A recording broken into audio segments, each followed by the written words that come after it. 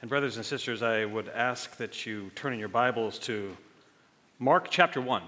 Mark chapter 1. Good morning to you. It's a joy to have you here at Community Bible Church this morning. As you turn to Mark 1, I want to ask you a question. Please pay attention to the question.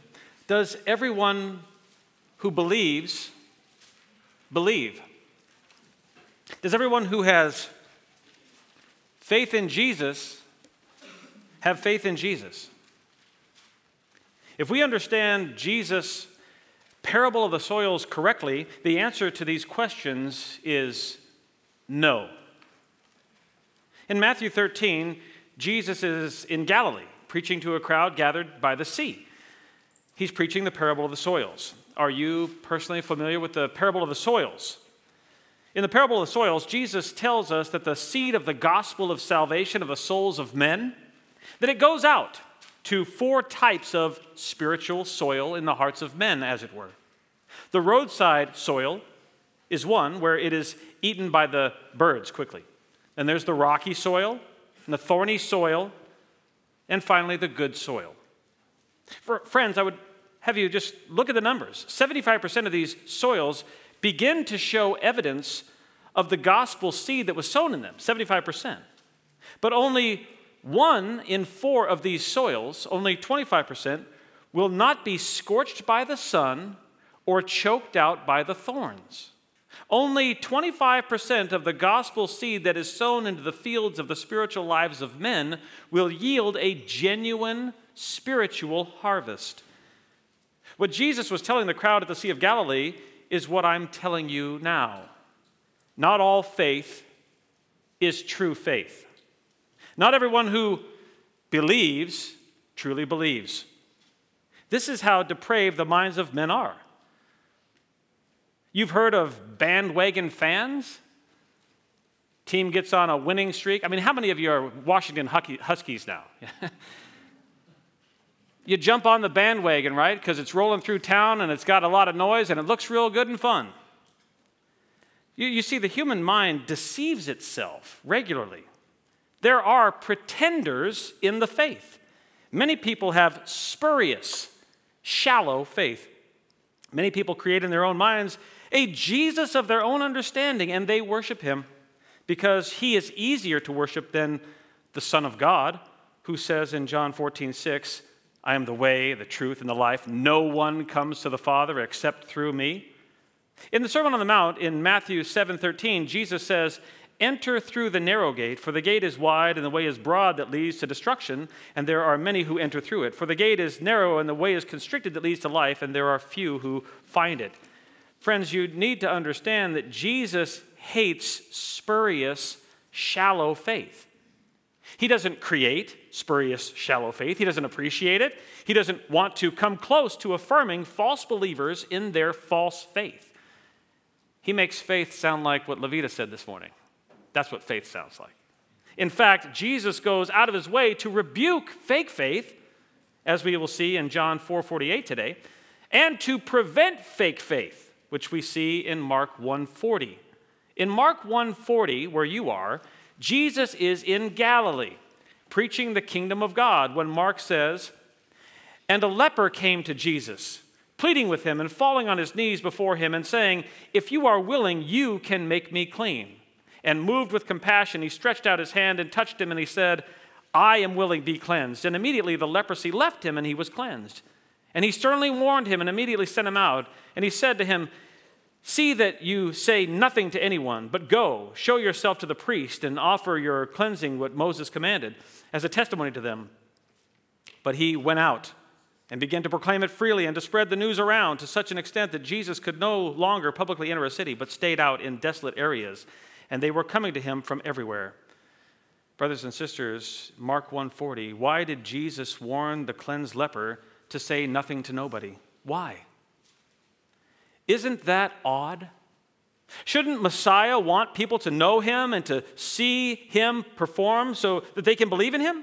Isn't it the case that seeing is believing? Shouldn't Jesus want all of Galilee, his hometown, to see the fruit of his divine, supernatural signs and miracles? That's what men say. That's what men believe. And the leper believed this. All the leper was trying to do was to help Jesus out. What's wrong with sharing the good news of Jesus' grace and healings and signs and miracles? What's wrong with that? See, most people look at this text and they have frustration with Jesus. Most people consider the text in front of us and wonder what kind of Savior would keep news of his healing power out of the public square.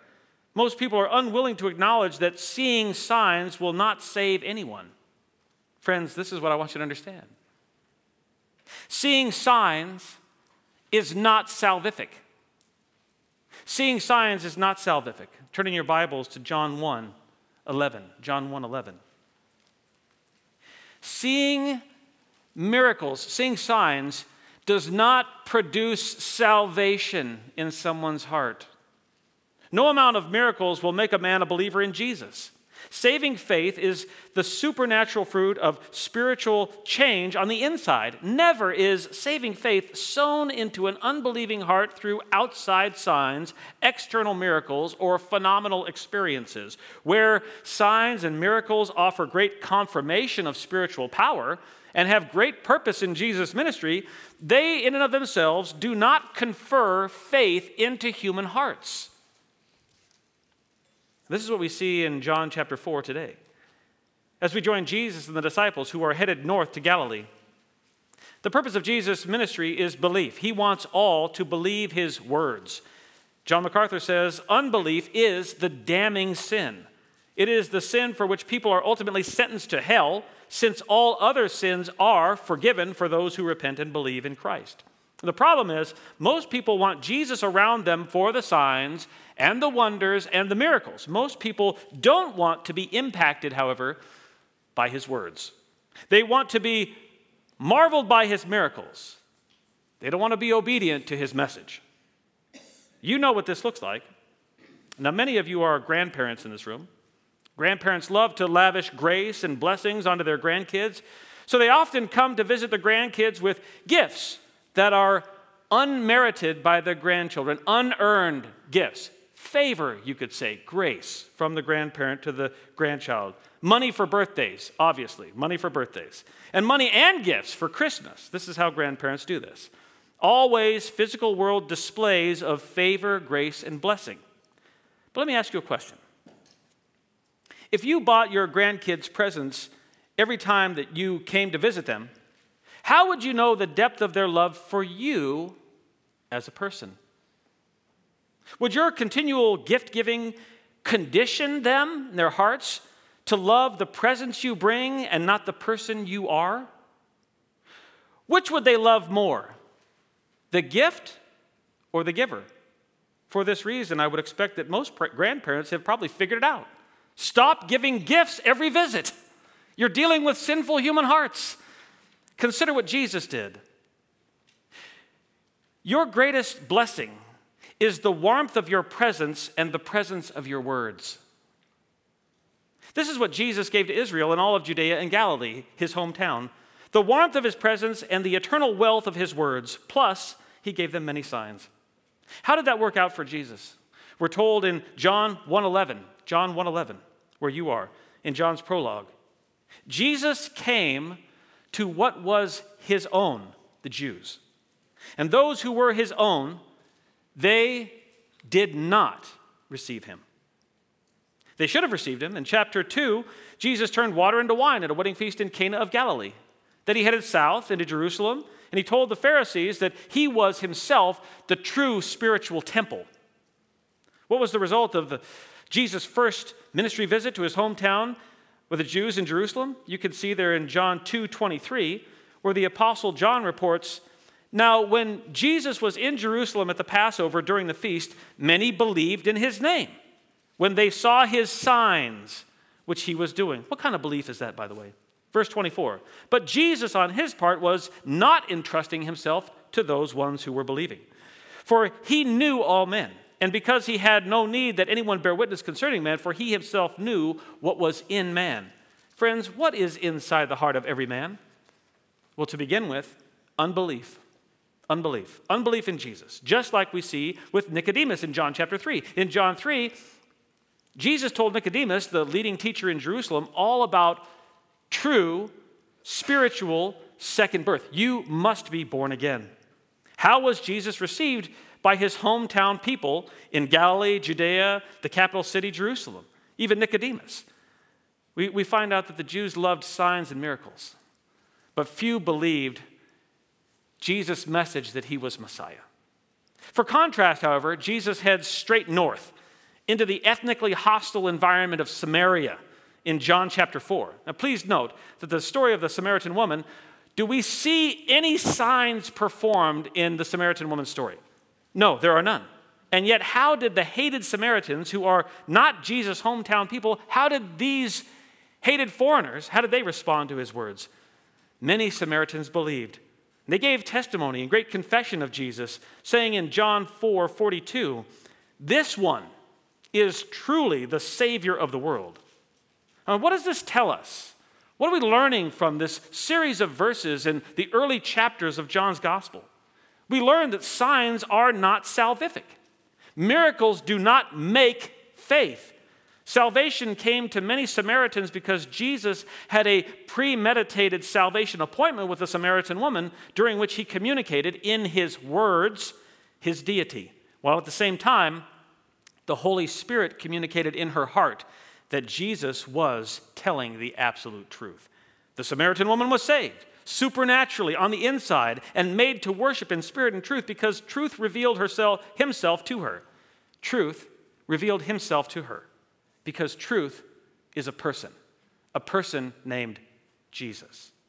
John remembers the glory of the salvation harvest in Samaria because of the contrast with the Jews in Jesus' hometown. Not only with the Jews in Galilee, but those in Judea and Samaria as well, whose faith we see is fake. After sharing the glory of signless salvation in Samaria, he didn't need to perform there the miracles. Jesus then headed north for his next divine salvation appointment, which will happen in his hometown, Galilee, where word about him had been spreading. Not that he was Messiah, claiming to be Messiah, the Son of God, the one spoken of in the Old Testament. No. Word had spread about Jesus being able to really marvel a crowd with many magical miracles. And so with this as the context in front of us, the superficial sign-seeking faith of the Jews in Jesus' hometown contrasted with the supernatural, spiritual, saving faith of many in Samaria, we read John 4:43. And after the 2 days in Samaria, from there he went into Galilee. For Jesus himself bore witness that a prophet has no honor in his own country.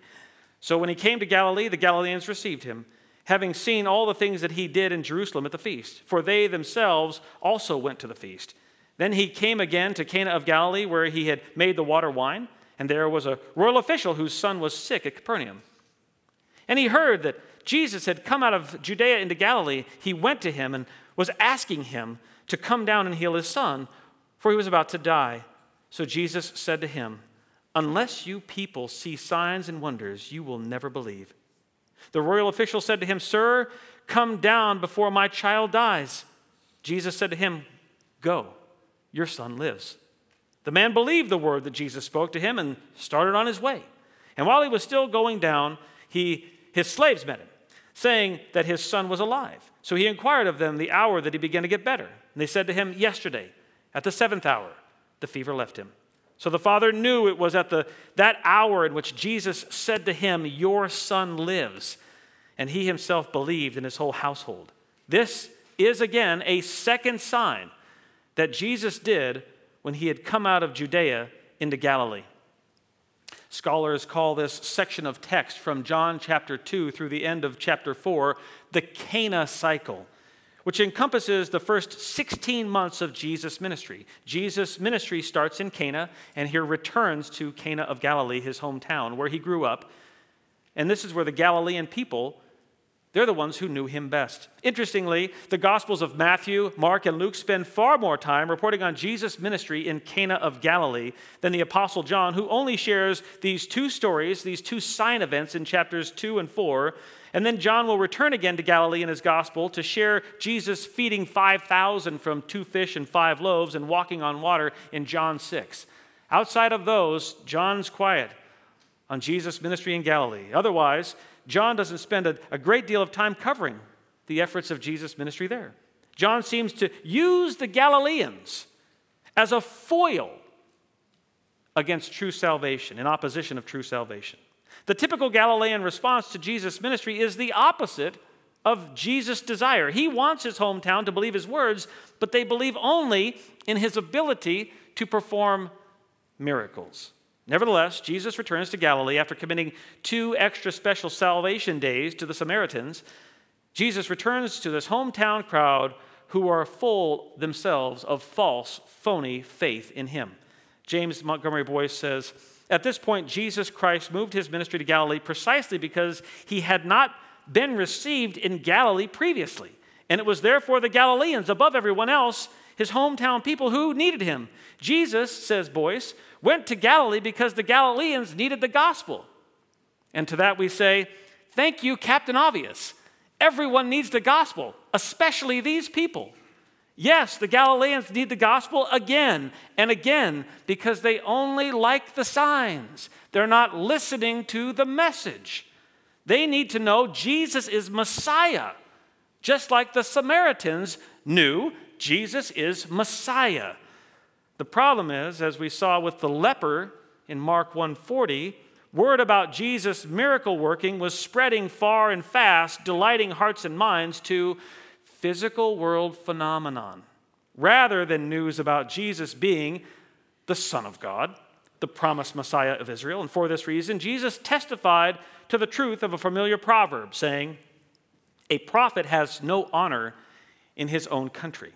Which is to say, your family doesn't want to hear the truth from you. Your neighbors don't want your theology. Your high school buddies are uninterested in whatever you know about salvation. And the reason is bigotry. Perhaps some of you here today have bigotry against your family members who proclaim Christ. In this case, you were just like the Galileans who watched Jesus grow up. They remember him as the little boy, just like all the rest. What changed with that little kid? What does he know that makes him worthy of an audience now? Where did he go and get the ability and the authority to teach truth? The greatest amount of scrutiny a prophet will ever face is in his own hometown. Regardless of the content of his message, the prophet will find the least amount of honor among the people who know him best. His flaws, his idiosyncrasies, his sins. Many might think for Jesus, heading home to Galilee to spread the gospel of salvation would be like shooting fish in a barrel. You'd think that word of Jesus' mighty ministry would have spread positively in his hometown to the extent that it actually lent itself to genuine salvation in people's hearts.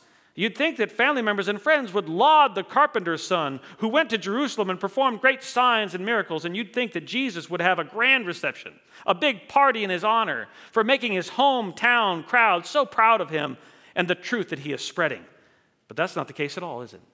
No, there's no hero's welcome, there's no parade. Instead, what we run into in the text looks like a genuine contradiction in verses 44 and 45, where we read in verse 45, so when he came to Galilee, the Galileans received him.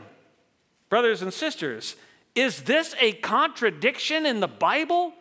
What are we supposed to do with, quote, a prophet has no honor, verse 44, and, quote, the Galileans received him in verse 45. R.C. Sproul says, what do we do with that? Scholars go through gymnastics, he says, to reconcile these two lines, verses 44 and 45. Let me say, says Sproul, that it would surprise me if John actually contradicted himself, and to do it in consecutive sentences would indicate incredible stupidity on his part. Sproul gives the solution to the seeming contradiction, saying, people rush to hear the gospel for what they can get out of it. He says people pursued Jesus for the benefit that they could derive from him without any sense of repentance for their sins, without any intent to bow to him as Lord, and without any willingness to receive him as Savior. And I would add, people rush to Jesus without any desire to honor his word. People don't like what Jesus says because his words rightly condemn us all for our sins and leave us no option but to look to him alone for salvation, which he did supply at Calvary's cross. And see, men hate that message and don't honor his words because his words make us dependent on him and accountable to him. Men run away from Jesus for the same reasons that these looters at Walmart run away from the cops. They don't want the guy with the authority and the gun who can kill them telling them no. And yet, oh, that they would understand, they will bow down before King Jesus. Either now in this life with a repentant heart while they live, or most certainly after they die. The looters and you, we're all in the same boat. Philippians 2:19 speaks of this. This is the boat that we're all in when we die. Therefore, God has also highly exalted Jesus because of his work on the cross and bestowed a name on him which is above every name, so that at the name of Jesus every knee will bow of those who are in heaven and on earth and under the earth, and that every tongue will confess, that every tongue will confess that Jesus Christ is Lord to the glory of God the Father. Would you like to start today? Just an aside. Friends, there is no contradiction in these two verses in John 4:44 and 45. When John says the Galileans received him, we need to understand the sharp contrast between receiving Jesus, A, on your own terms, and receiving Jesus, B, on his terms. The Apostle John clears up any confusion on this issue by adding that the Galileans received Jesus, quote, having seen all the things that he did in Jerusalem at the feast, for they themselves also had been at the feast. For this reason, the Galileans' receipt of Jesus was hollow and worthless, according to Philip Lloyd. Edward Klink says, although the Galileans welcomed Jesus, their motivations were drenched with their own selfish interests. John MacArthur says, they welcomed him merely as a miracle worker. They were curiosity seekers, eagerly hoping to see Jesus perform some more sensational feats. The Galilean reception of Jesus was superficial. It was skin deep. It was trivial, trite, frivolous, and phony. They believe in Jesus the same way that Joe Biden and Pope Francis and Donald Trump believe in Jesus. Honor him with your lips, but your heart is far from him. Leon Morris captures the irony of no honor and the Galileans' receipt of Jesus, saying, the enthusiasm of the Galileans was dependent on the wonder arising from their sight of signs. Their very acceptance of him was thus, in its own way, a rejection of him, says Morris. They gave him honor of a sort, but it was not the honor that was due to him. They loved Jesus the way a rotten grandchild loves his grandpa for all that he can get out of him. How many of you know what I'm talking about when I say a rotten grandchild? Have you seen the depravity and rampant wickedness and selfishness that comes out of the hearts of men that would cause a grandson to extort blessings from his benevolent, patient, gracious grandpa? Now, someone might say, Oliver, that's harsh, attacking the grandkids? Come on. Grandchildren are not rotten. How could you say that? Well, maybe you're a brand new grandparent, or you think that grandchildren are only ever infants, and that's just not true, friend. That sweet-smelling, smooth skin of your precious newborn grandchild will grow, and by 3 feet tall, you'll marvel at the sinfulness in their thoughts, words, and deeds that end up kicking you in the shins. It won't be pretty for long, friends. And can I tell you this? I can say rotten grandchildren, not only because I've seen them, not that I have grandchildren myself. I've seen them, but more so because I know the condition of the human heart from birth. Every single one of us is born sinful to the core. And don't try to tell me that you were born in perfection or even some state of neutrality toward God. You were born hostile to God. That's the way you were born. You are a sinner just like the rest of us, rebelling, making your own kingdom. And for some, the desire for a great physical world experience extends even to the extortion of grandpa for cash and goods. For this same reason, the Galileans receive Jesus in hopes to extort and extract signs and miracles out of him. That's how sinful these people are in their hearts. Knowing his people want to make him their circus, sideshow, miracle clown boy, we read in verse 46, "Then Jesus came again to Cana of Galilee, where he had made the water wine." He came into this mess with these people. He came because he's sovereign and powerful. And there, in Cana of Galilee, at that same time, was a royal official whose son was sick at Capernaum. Jesus returned to these people, proving the size and concern that he has for those whom he will save. He is willing to head into a hostile world, even a hostile, unbelieving hometown, in order to grace particular people with salvation. We see in Jesus' return to Galilee his great love and grace. Jesus' path in ministry is full of divine, evangelistic appointments that he won't miss. These divine appointments were known to the Father, the Son, and the Spirit before the foundation of the world, when they were predestined, friends, and predetermined to save all of those whose names are written in the Lamb's Book of Life. Just as Jesus went to Samaria to save a nameless Samaritan woman on purpose, because she would never choose to save herself, so too Jesus has come to Galilee to save a royal official who lives in Capernaum, whose son is sick and dying. These are divine appointments. Jesus knows these people from eternity past. Friends, in case you didn't know this, your presence here today is also a divine appointment. From eternity past, God orchestrated the details of your life and the lives of those around you in such a fashion for you to be at Community Bible Church, in so much that you've come and stay, sharing in the salvation stories of our sister, Levita Smith, who was just baptized, and the salvation story of the royal official from Capernaum in Galilee in John chapter 4. Do you know that you are here by God's choice and direction? What is the Lord trying to do in your heart by having you here? By orchestrating the details of your life, that you would be here and feel the conviction to be here and long and desire to be here and stay here? Could it possibly be the case that God, like a good grandfather, is offering you his grace again today? Could it possibly be the case that today is the day of your salvation appointment with Jesus Christ? That today, through the words of Jesus in the text of Scripture, that you might feel, understand, and know that this Jesus can heal your filthy, wicked, sinful conscience, just like happened to Levita, that you might know newness of life in Christ today and a hope of eternal life with him forever based on his promises. I would pray that your heart came here today seeking Jesus for salvation, not from the troubles of this physical world, but for salvation of your troubled conscience, which convicts you of your sinfulness every day. You see, the royal official's burden in our text is a sick and dying son physically.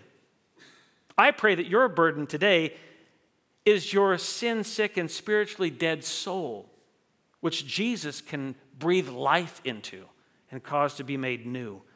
Jesus has the power and ability to save the soul of anyone. Jesus saves without partiality. He's impartial in saving. He'll save the Samaritan woman. He'll save Nicodemus from the high to the low, left to right, black, white, brown, green, rich and poor. He saves them all. He's impartial in his salvation. And what a joy it is to know that. Jesus is not about to save this man because he is a royal official. Likely, he's serving in the court of Herod Antipas, who ruled as the Tetrarch of Galilee between 4 BC and 39 AD. You see, friends, his title, his access to wealth and power or influence in Herod's court, they mean zero to Jesus in the way of this man's salvation. Just as Jesus is neither more or less inclined to save the royal official based on his place of employment, so too Jesus is neither more or less inclined to save you today based on anything that you've said, done, or that you are. Jesus is not impressed by your title at work, nor is he reluctant to save you because of your tattoos or your history with alcohol and drugs. Jesus doesn't save us because we're worthy. He must save us because we're wretched. He must save us not because of the things on the outside that we've done, or he must save us because of the filth on the inside. That's why Jesus saves. He fixes the filth on the inside and helps us to understand all the pain that we've caused on the outside. This royal official is building his own little kingdom of self. His kingdom includes a healthy son. He sees Jesus as the next servant in his kingdom required to help him build his little kingdom of self. Jesus can serve me. That's what he's thinking. This man does, he serves an earthly king. And he is seeking now to make Jesus serve him on his terms so that he can prove to Jesus that he's king of his own world. When all along, there is only one true king. There are 3 kings in the story, but there's only one true king. Brothers and sisters, who is the King of Kings? Jesus is the King of Kings. And as the King of Kings, Jesus has plans to make this earthly, physical world, royal official, and eternal, spiritual world slave of Jesus Christ. Friends, can I tell you, there's no better title in life to have affixed to your chest than slave of Jesus.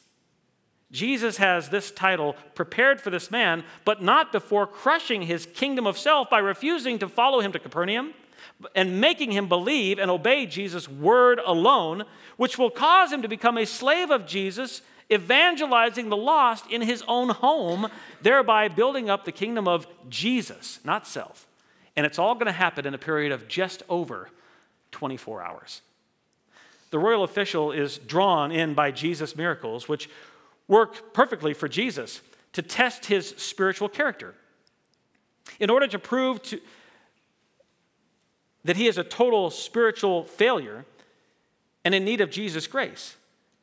Only then will Jesus apply the gracious rescue required to save this official's soul eternally, causing him to believe.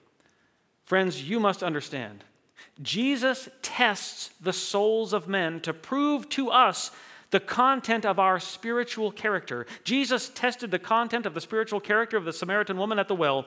In our text today, Jesus does the same with the royal official from Cana. Jesus tests the spiritual character of his soul. He tests his faith. In our text today, John records 3 tests of the royal official's faith that prove belief is based on Jesus' words. John records 3 tests of the royal official's faith that prove belief is based on Jesus' words. John reports 3 signs of a father's spiritual health that reveal the moment he first believes. What 3 tests of faith reveal the moment a father first believes based on Jesus' words alone? These 3 tests. The first of 3 tests of the royal official's faith is, number 1, Jesus' return. And the test is this: will the royal official come? Verse 47. The second test of the royal official's faith is Jesus' rebuke. And the test is the question, will the royal official stay? Verses 48 and 49. The third test of the royal official's faith is Jesus' rescue. Number 3, Jesus' rescue. And the question is, will he obey? Jesus' return, Jesus' rebuke, Jesus' rescue. That's the outline of the text. And it goes with the questions that test the spiritual character of the man. Will he come? Will he stay? Will he obey? Jesus has planned a great salvation for this royal official and his whole household, which is really awkward, friends, when you begin to think about it, that it all starts with a boy laying on a bed so sick that he's about to die, which must have sent his whole family into great sorrow and fear, worry, doubt, panic, and anxiety. The anxiety and the fear becomes so great that the father moves in the only reasonable direction that he has left. Go find that miracle kid from Nazareth. Go find the guy. Friends, don't miss the providence and sovereignty of God in the text today. In the sickness of the son, who is right up at the point of death. Just as we heard in Levita's testimony earlier, the Lord will use few or many life circumstances, even hard stuff, to guide you to the moment of your greatest panic and anxiety so that in that moment, he can cause you to see that man does not live by bread alone, but by every word that proceeds out of the mouth of God. You must come to know you can't save yourself from death and hell except by believing in the words of Jesus alone for salvation. Friends, please note, whether you say that God gave the boy the sickness, or the boy was sick because of his own personal sin, or he was sick because we live in a cursed world, or because of a lab leak in Wuhan, China, I digress.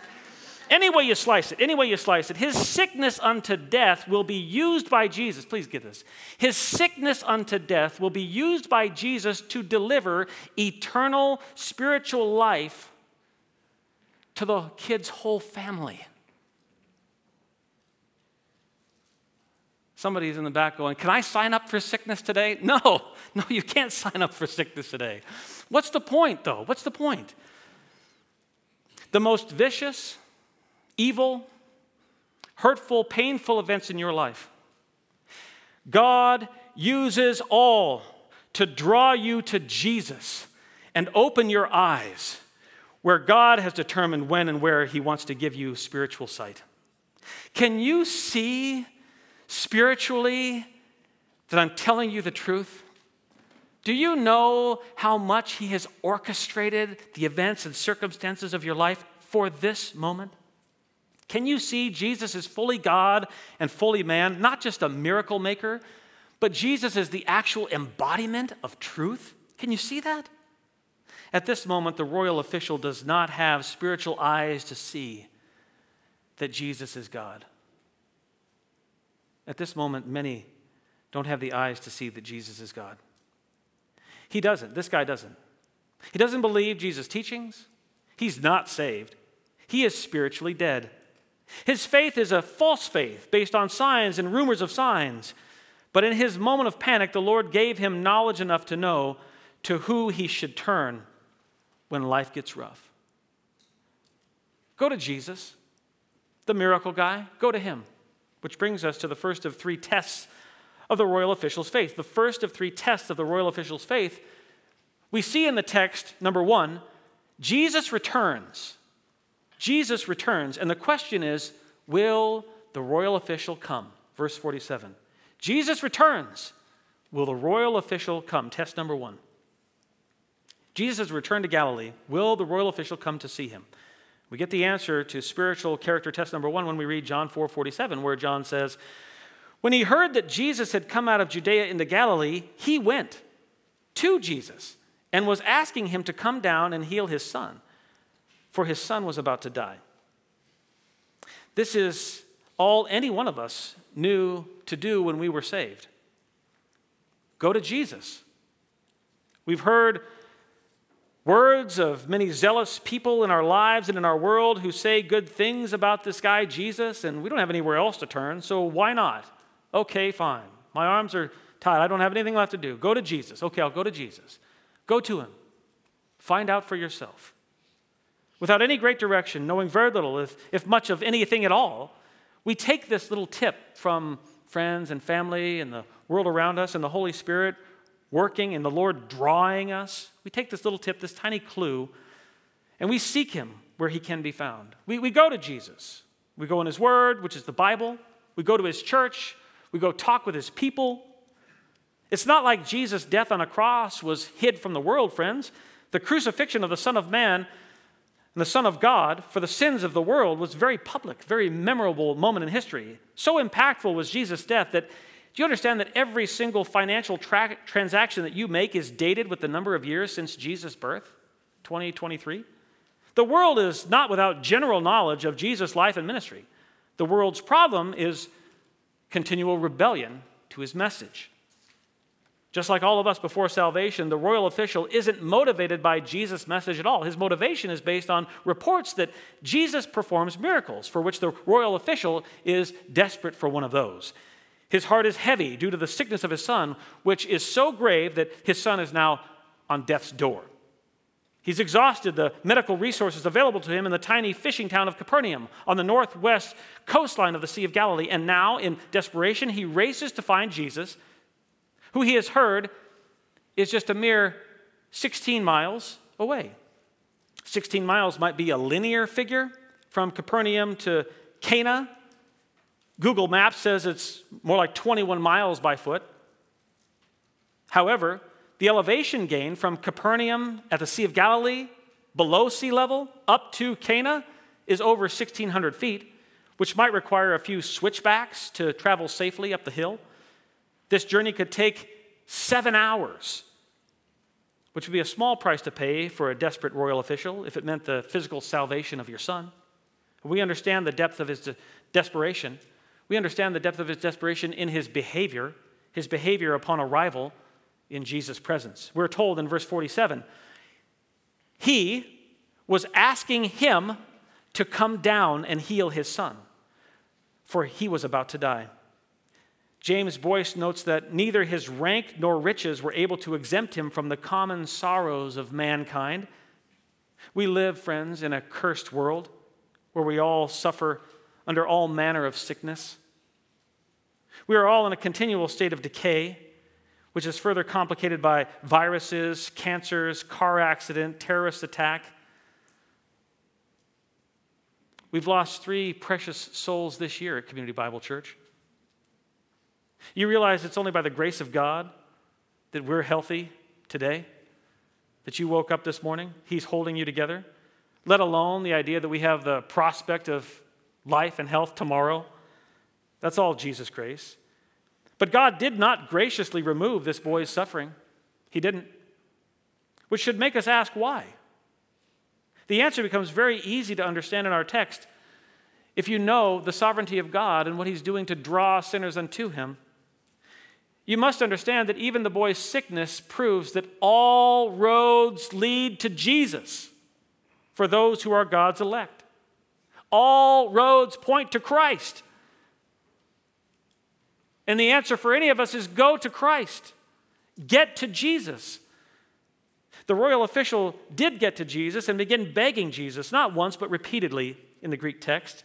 Asking is the Greek word erotao, which means to urge, beg, beseech, or request.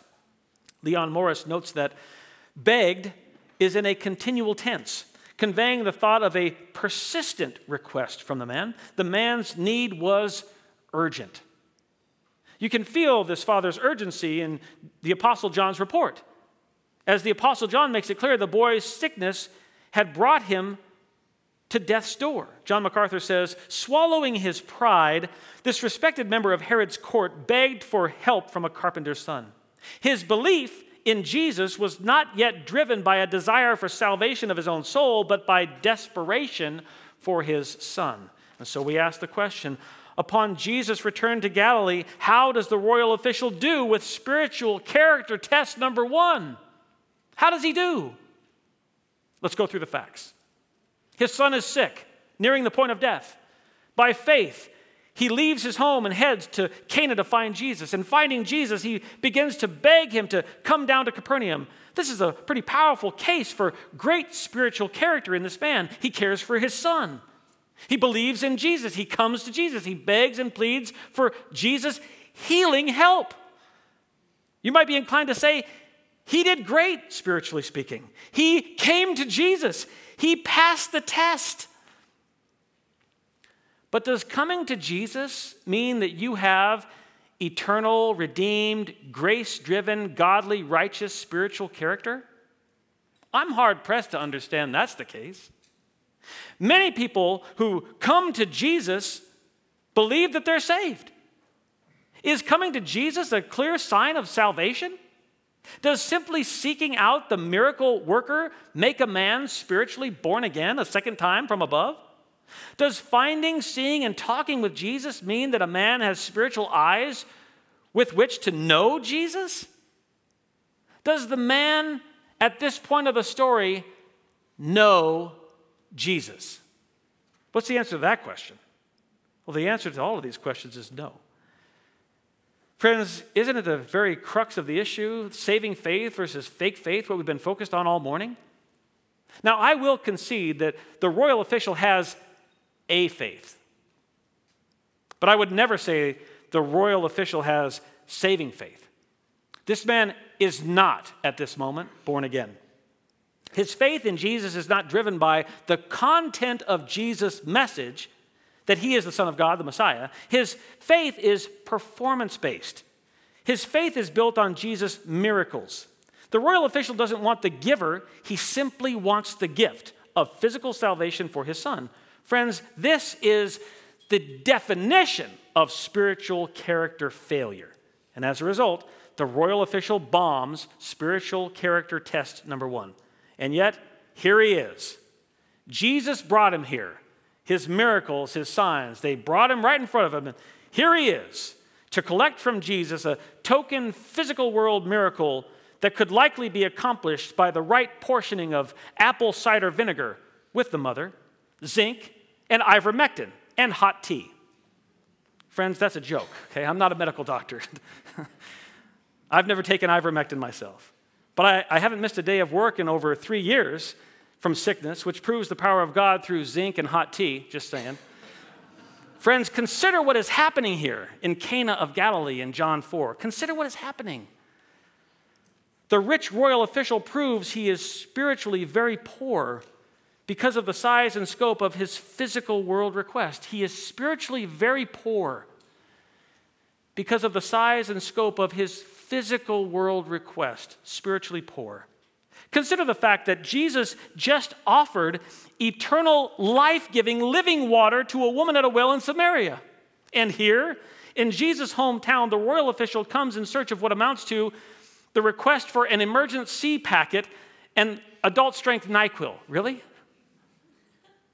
Jesus is the giver of eternal life, the guy who put the tree of life in the Garden of Eden, and the man asks for him to travel 16 miles by foot to raise a sick boy off of a bed. Clearly, the royal official's request is proof that his eyes are entertained only by physical world realities, not at all by spiritual world realities. And let me tell you why. Let me explain his faith failure further. The royal official's first spiritual test failure includes 3 points of errant theology related to miracles and signs, which further prove his failed spiritual character. His errant theology includes the belief that, number 1, the first point of errant theology, number 1, miracles must be timely. Miracles must be timely. They must come right on time, now. Repeatedly, continuously, the royal official is begging Jesus, now, you must come save my son now. All the while, he had no idea that Jesus is the guy who made human beings. And he can raise the dead to life, as we will find out when we get to John chapter 11. If you want to read ahead this afternoon, go ahead and do that. It's in John 11 where Jesus intentionally allows Lazarus to die and to be dead for 3 days before raising him from the dead. The royal official seems to be holding Jesus to the man-centered standard of fix my physical problem now, which is errant theology that does not honor Jesus' deity, his omnipotence, he's all-powerful, or his omniscience, he's all-knowing. And it's proof that this man does not know Jesus personally. Second, the second point of errant theology is number 2. Second, we see he believes miracles require travel. Miracles require travel. He believes that Jesus needs to be physically present with his son in Capernaum in order to save his life. Clearly, we know this is wrong. Jesus' signs and miracles and healings do not require travel. Jesus does not need to be on location in order to fix anyone's physical life ailment. Jesus can heal in person, and he can heal right out of heaven. He is not bound by physical presence to perform healing on any human being, which he formed, friends, out of the dirt of the ground. This man, again, we just see he doesn't know Jesus at all. James Boyce says, presumably, the nobleman thought that Jesus would have to touch his son to heal him, which calls to our attention a potential third point of errant theology. If it was the case that this man believed that Jesus needed to touch him, we would see a third point of errant theology. Number 3, miracles require touch. Do miracles require touch? He might believe this. Miracles require touch. That's why you got to come down to Capernaum. You got to touch him, lay hands on him. If the point of getting Jesus to his son's bedside was for Jesus to lay hands on the lad, again we see that the royal official does not comprehend the nature of the God-man standing in front of him, Nor does he understand the God of the prophets of his people, if he is in fact a Jew, as many theologians believe. Now, whether or not a Jew, the text does not say, this man doesn't understand the theology of the people of Galilee, who believe in the authority of God's word from the Torah, the first 5 books of the Old Testament written by Moses, through the history books and the wisdom literature and the prophetic texts in the Old Testament, which provide ample evidence that not even God's prophets need to be present for the miracles they speak to take effect. Take, for instance, Naaman the Syrian commander, whose body was riddled with leprosy. He came to Elisha, the man of God, who was in Samaria, to ask for a blessing and a cure. Now, Elisha never saw Naaman. He never spoke to him personally, never looked at him, never touched the man physically. Elisha even sent a servant to deliver to him the content of the verbal blessing, which didn't require Elisha to be present when the blessing was effected, which is to say, the touch of the prophet is not required for the God of the prophet to perform the miracle that the God of the prophet prescribed. And I really hope that you can see what I'm saying. What I'm saying to you is this: the royal official was treating Jesus with less faith than Naaman the Syrian treated Elisha. Elisha was a prophet. Jesus is God. There's a difference. The royal officials failed theology on 3 key aspects of Jesus' healing abilities. Time is no issue.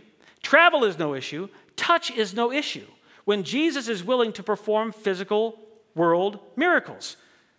And when we really dig deep and study the implications of the comments of the royal official and give consideration to his motivations for coming to Jesus, we have to be alarmed and even appalled at the pathetic, self-serving faith the royal official directed at Jesus when he showed up in Cana. Now, I'm not trying to disparage the character of the royal official, who is, after all, my brother in heaven. The purpose of our evaluation is to evaluate saving faith, salvation, and see the genuine character of true saving faith, which is obviously a great concern to the Lord Jesus Christ. We see the size of Jesus' concern for the failed spiritual character of the royal official as we come to the second of 3 tests of the royal official's faith. The second of 3 tests of the royal official's faith. We see this in verses 48 and 49. We come to point number 2, Jesus' rebuke. Jesus' rebuke. Will he stay? Is the question. Jesus is going to give a rebuke. Will the royal official stay? The royal official's failed spiritual character test provides the occasion for Jesus to address both the sign-seeking father and the Galilean spectators seeking the sensational. Looking at the man, but speaking to y'all, John reports of Jesus in 4:48, so Jesus said to him, the royal official, unless y'all people see signs and wonders, you'll never believe. Now, friends, this is a stunning rebuke. Jesus uses a double negative to stress the totality of his disappointment and frustration. The official's physical world focus, faith failure, is typical of the fraudulent, phony faith expressed by Galileans toward Jesus. And in this moment, Jesus let all of them hear the extent of his frustration with them. So we ask, will the royal official stay? James Boyce says, this was the equivalent of calling him a curiosity seeker and was perhaps directed as much toward the crowd that had gathered as to the nobleman. It was a test of the man's faith or sincerity. Again, will the man stick around or will he run away at this rebuke? Ed Klink says, what the Galileans saw in Jesus was not who he truly was. It was who they selfishly wanted him to be. They thought themselves to be healthy when in truth they were already dead. This is why Jesus speaks right past the Father to the crowds, right past the concern of that Father to the concern of his own heavenly Father. There's a Father in focus in this text, and it's the Father in heaven. Jesus and his Father demand belief in Jesus' words, the substance of Jesus' message. Clearly, Jesus knows that this is not what these people are delivering to him. He knows that phony faith He knows what it looks like and sounds like. Do you know that Jesus knows what phony faith looks like and sounds like? Do you know he can tell whether your faith is real or fake? Many people love to say about their faith and the faith of others, believe what you want to believe, worship how you want to worship. No one can see your heart, only God can. You need to do what's best for you on your spiritual journey.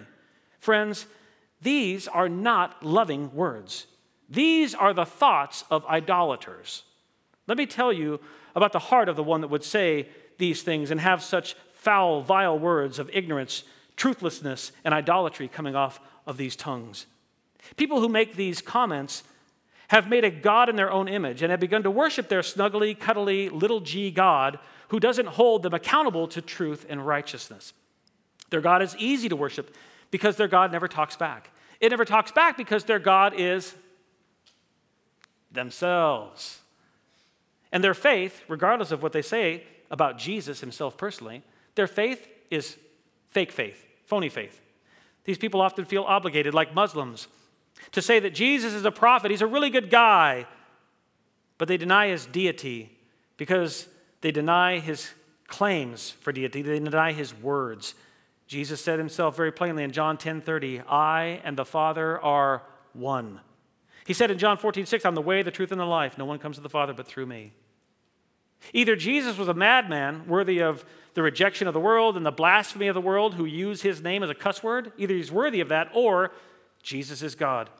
It's either A or B, friends. There's no neutrality here. You're either all in, he's King, Lord, Savior, or you're all out, he's a crazy man. There's no neutral ground. Moreover, friends, Jesus did not leave us without enough information to discern true faith from fake faith. We know what the fruit of the Holy Spirit living inside of the heart of a man looks like from Galatians 5:22. Love, joy, peace, patience, kindness, the list goes on and on. And Jesus told a crowd in Galilee at the Sermon on the Mount in Matthew 7:17, he said to them, even so, every good tree bears good fruit, but the bad tree bears bad fruit.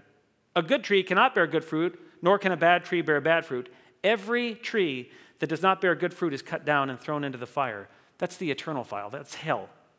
And so then he says, you will know them by their fruit. You, now, on earth, will know them by their fruits. In John 4:48, Jesus was fed up with his hometown neighbors who were all in on his miracle working, but they were all out on his message of faith alone in him for salvation. The fruit of their fake faith was extremely obvious and worthy of rebuke. In fact, there are 3 targets of Jesus' rebuke in our text today. Target number 1 of Jesus' rebuke is Jesus' rebuke of the request of the royal official. Jesus rebukes the request of the royal official. Not because Jesus won't save sick kids, but because the royal official has faulty priorities. He's focused on the physical world and wants Jesus to join him in his physical world focus, while Jesus is focused only on the spiritual, for which the royal official is clueless and without concern. R.C. Sproul says Jesus did not grant the request. And you would think that if Jesus really cared, that when he saw the man in absolute agony about the life of his son, that he would have said, I'll go to your home and I'll help you immediately. However, says Sproul, I think Jesus recognized that the man came to him out of an earthly need, one that had nothing to do with a desire for salvation. Jesus rebuked his request. Second, the second target of rebuke, Jesus rebukes the motivations of the crowd and the royal official. They've come because Jesus is a spectacle, not a savior. They want to see miracles, not the maker of the heavens and the earth. They want wonders at which to marvel, not the wonderful counselor who alone can calm their innermost pains and anxious thoughts. Edward Klink says, Jesus is rebuking faith that is inappropriately motivated. And so he rebukes their motivation. That's the second target. The third target, Jesus rebukes the faith of the crowd and the royal official. He rebukes their faith. This gets personal. Target number 3, the rebuke of their faith. This is a direct assault to your integrity. He's telling them, look, I've heard what you said, but you don't believe. You don't believe. Currently, right now, you are an unbeliever. That's what Jesus says to these people. When looking at Jesus' rebuke, you must notice Jesus is not sharing his understanding of how they will come to proper belief. He is simply declaring that he knows their system of belief. He knows they require signs and wonders before they will place their pseudo-fake, phony faith in the wonder worker Jesus. What do you call it when someone will only give if they get first? In legal terms, it's called a quid pro quo transaction. Merriam-Webster says a quid pro quo is something given or received for something else. Jesus' words, unless you see signs and wonders, you will not believe. That's what you think theology is all about, salvation is all about. Jesus' third target in this rebuke is the quid pro quo faith of the Galileans and the royal official. They will believe, but first, Jesus must pay up with signs. Jesus knows this style of self-serving, idolatrous faith all too well. He's watched this wicked faith in human beings, which he made in his image and likeness, since the fall of Adam and Eve in the Garden of Eden 6,500 years ago. It disgusts him then, and it disgusts him now. Quid pro quo faith is the path to eternal death. It's idolatry. It's entirely self-serving, and Jesus fully rebukes the quid pro quo faith of the desperate father and the flaky, miracle-chasing Galileans. Turn in your Bibles to John 20:29. John 20:29. Remember, Jesus' rebuke is a spiritual test of character for the crowd and for the royal official. The test is simple enough. In the face of Jesus' needful rebuke of his self-serving, sensational, sign-seeking faith, will the royal official race on home with his tail between his legs, or will he stick around? Will he explode in a fit of anger and rage, or will he rightly respond to Jesus? How will he respond to Jesus' rebuke? How will the royal official respond in this moment? Now I'm going to test your patience and make you come back and find out the answer to that next week. We'll do well to labor long enough if we consider our own faith in light of Jesus' rebuke. We need to answer a few questions ourselves in light of the text that we've just read, to discern the motivation of our own faith in Jesus Christ. Do we believe in order to get stuff from Jesus? Or do we believe because Jesus' words are truth? Have we, at times, even now, this morning, set up a quid pro quo faith in Jesus, choosing to believe only if he meets our physical world needs? Are our greatest needs, are they physical or spiritual, friends? Do we know Jesus so well that we can close our eyes and pray to him now, fully trusting that he hears our prayers and will answer us in accord with his will for his glory and good? Do we know the love of God that is in a person named Jesus? Do we know that Jesus is fully God and fully man?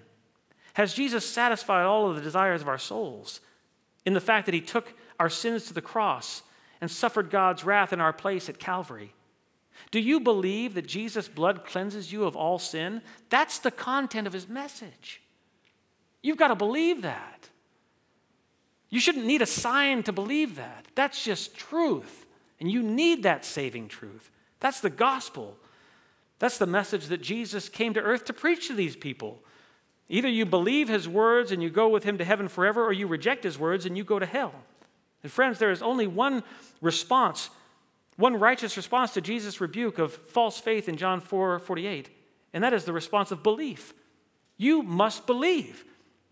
Believe without the need of signs and miracles. Believe that Jesus' words are true. Believe that you are a wicked sinner. Believe that you need a Savior. And believe that Jesus is the only Savior who died for the sins of his people. Believe that guy. All men are born in a state of unbelief. Jesus knows this very well. And for this reason, he had to make a special trip to see the doubter Thomas,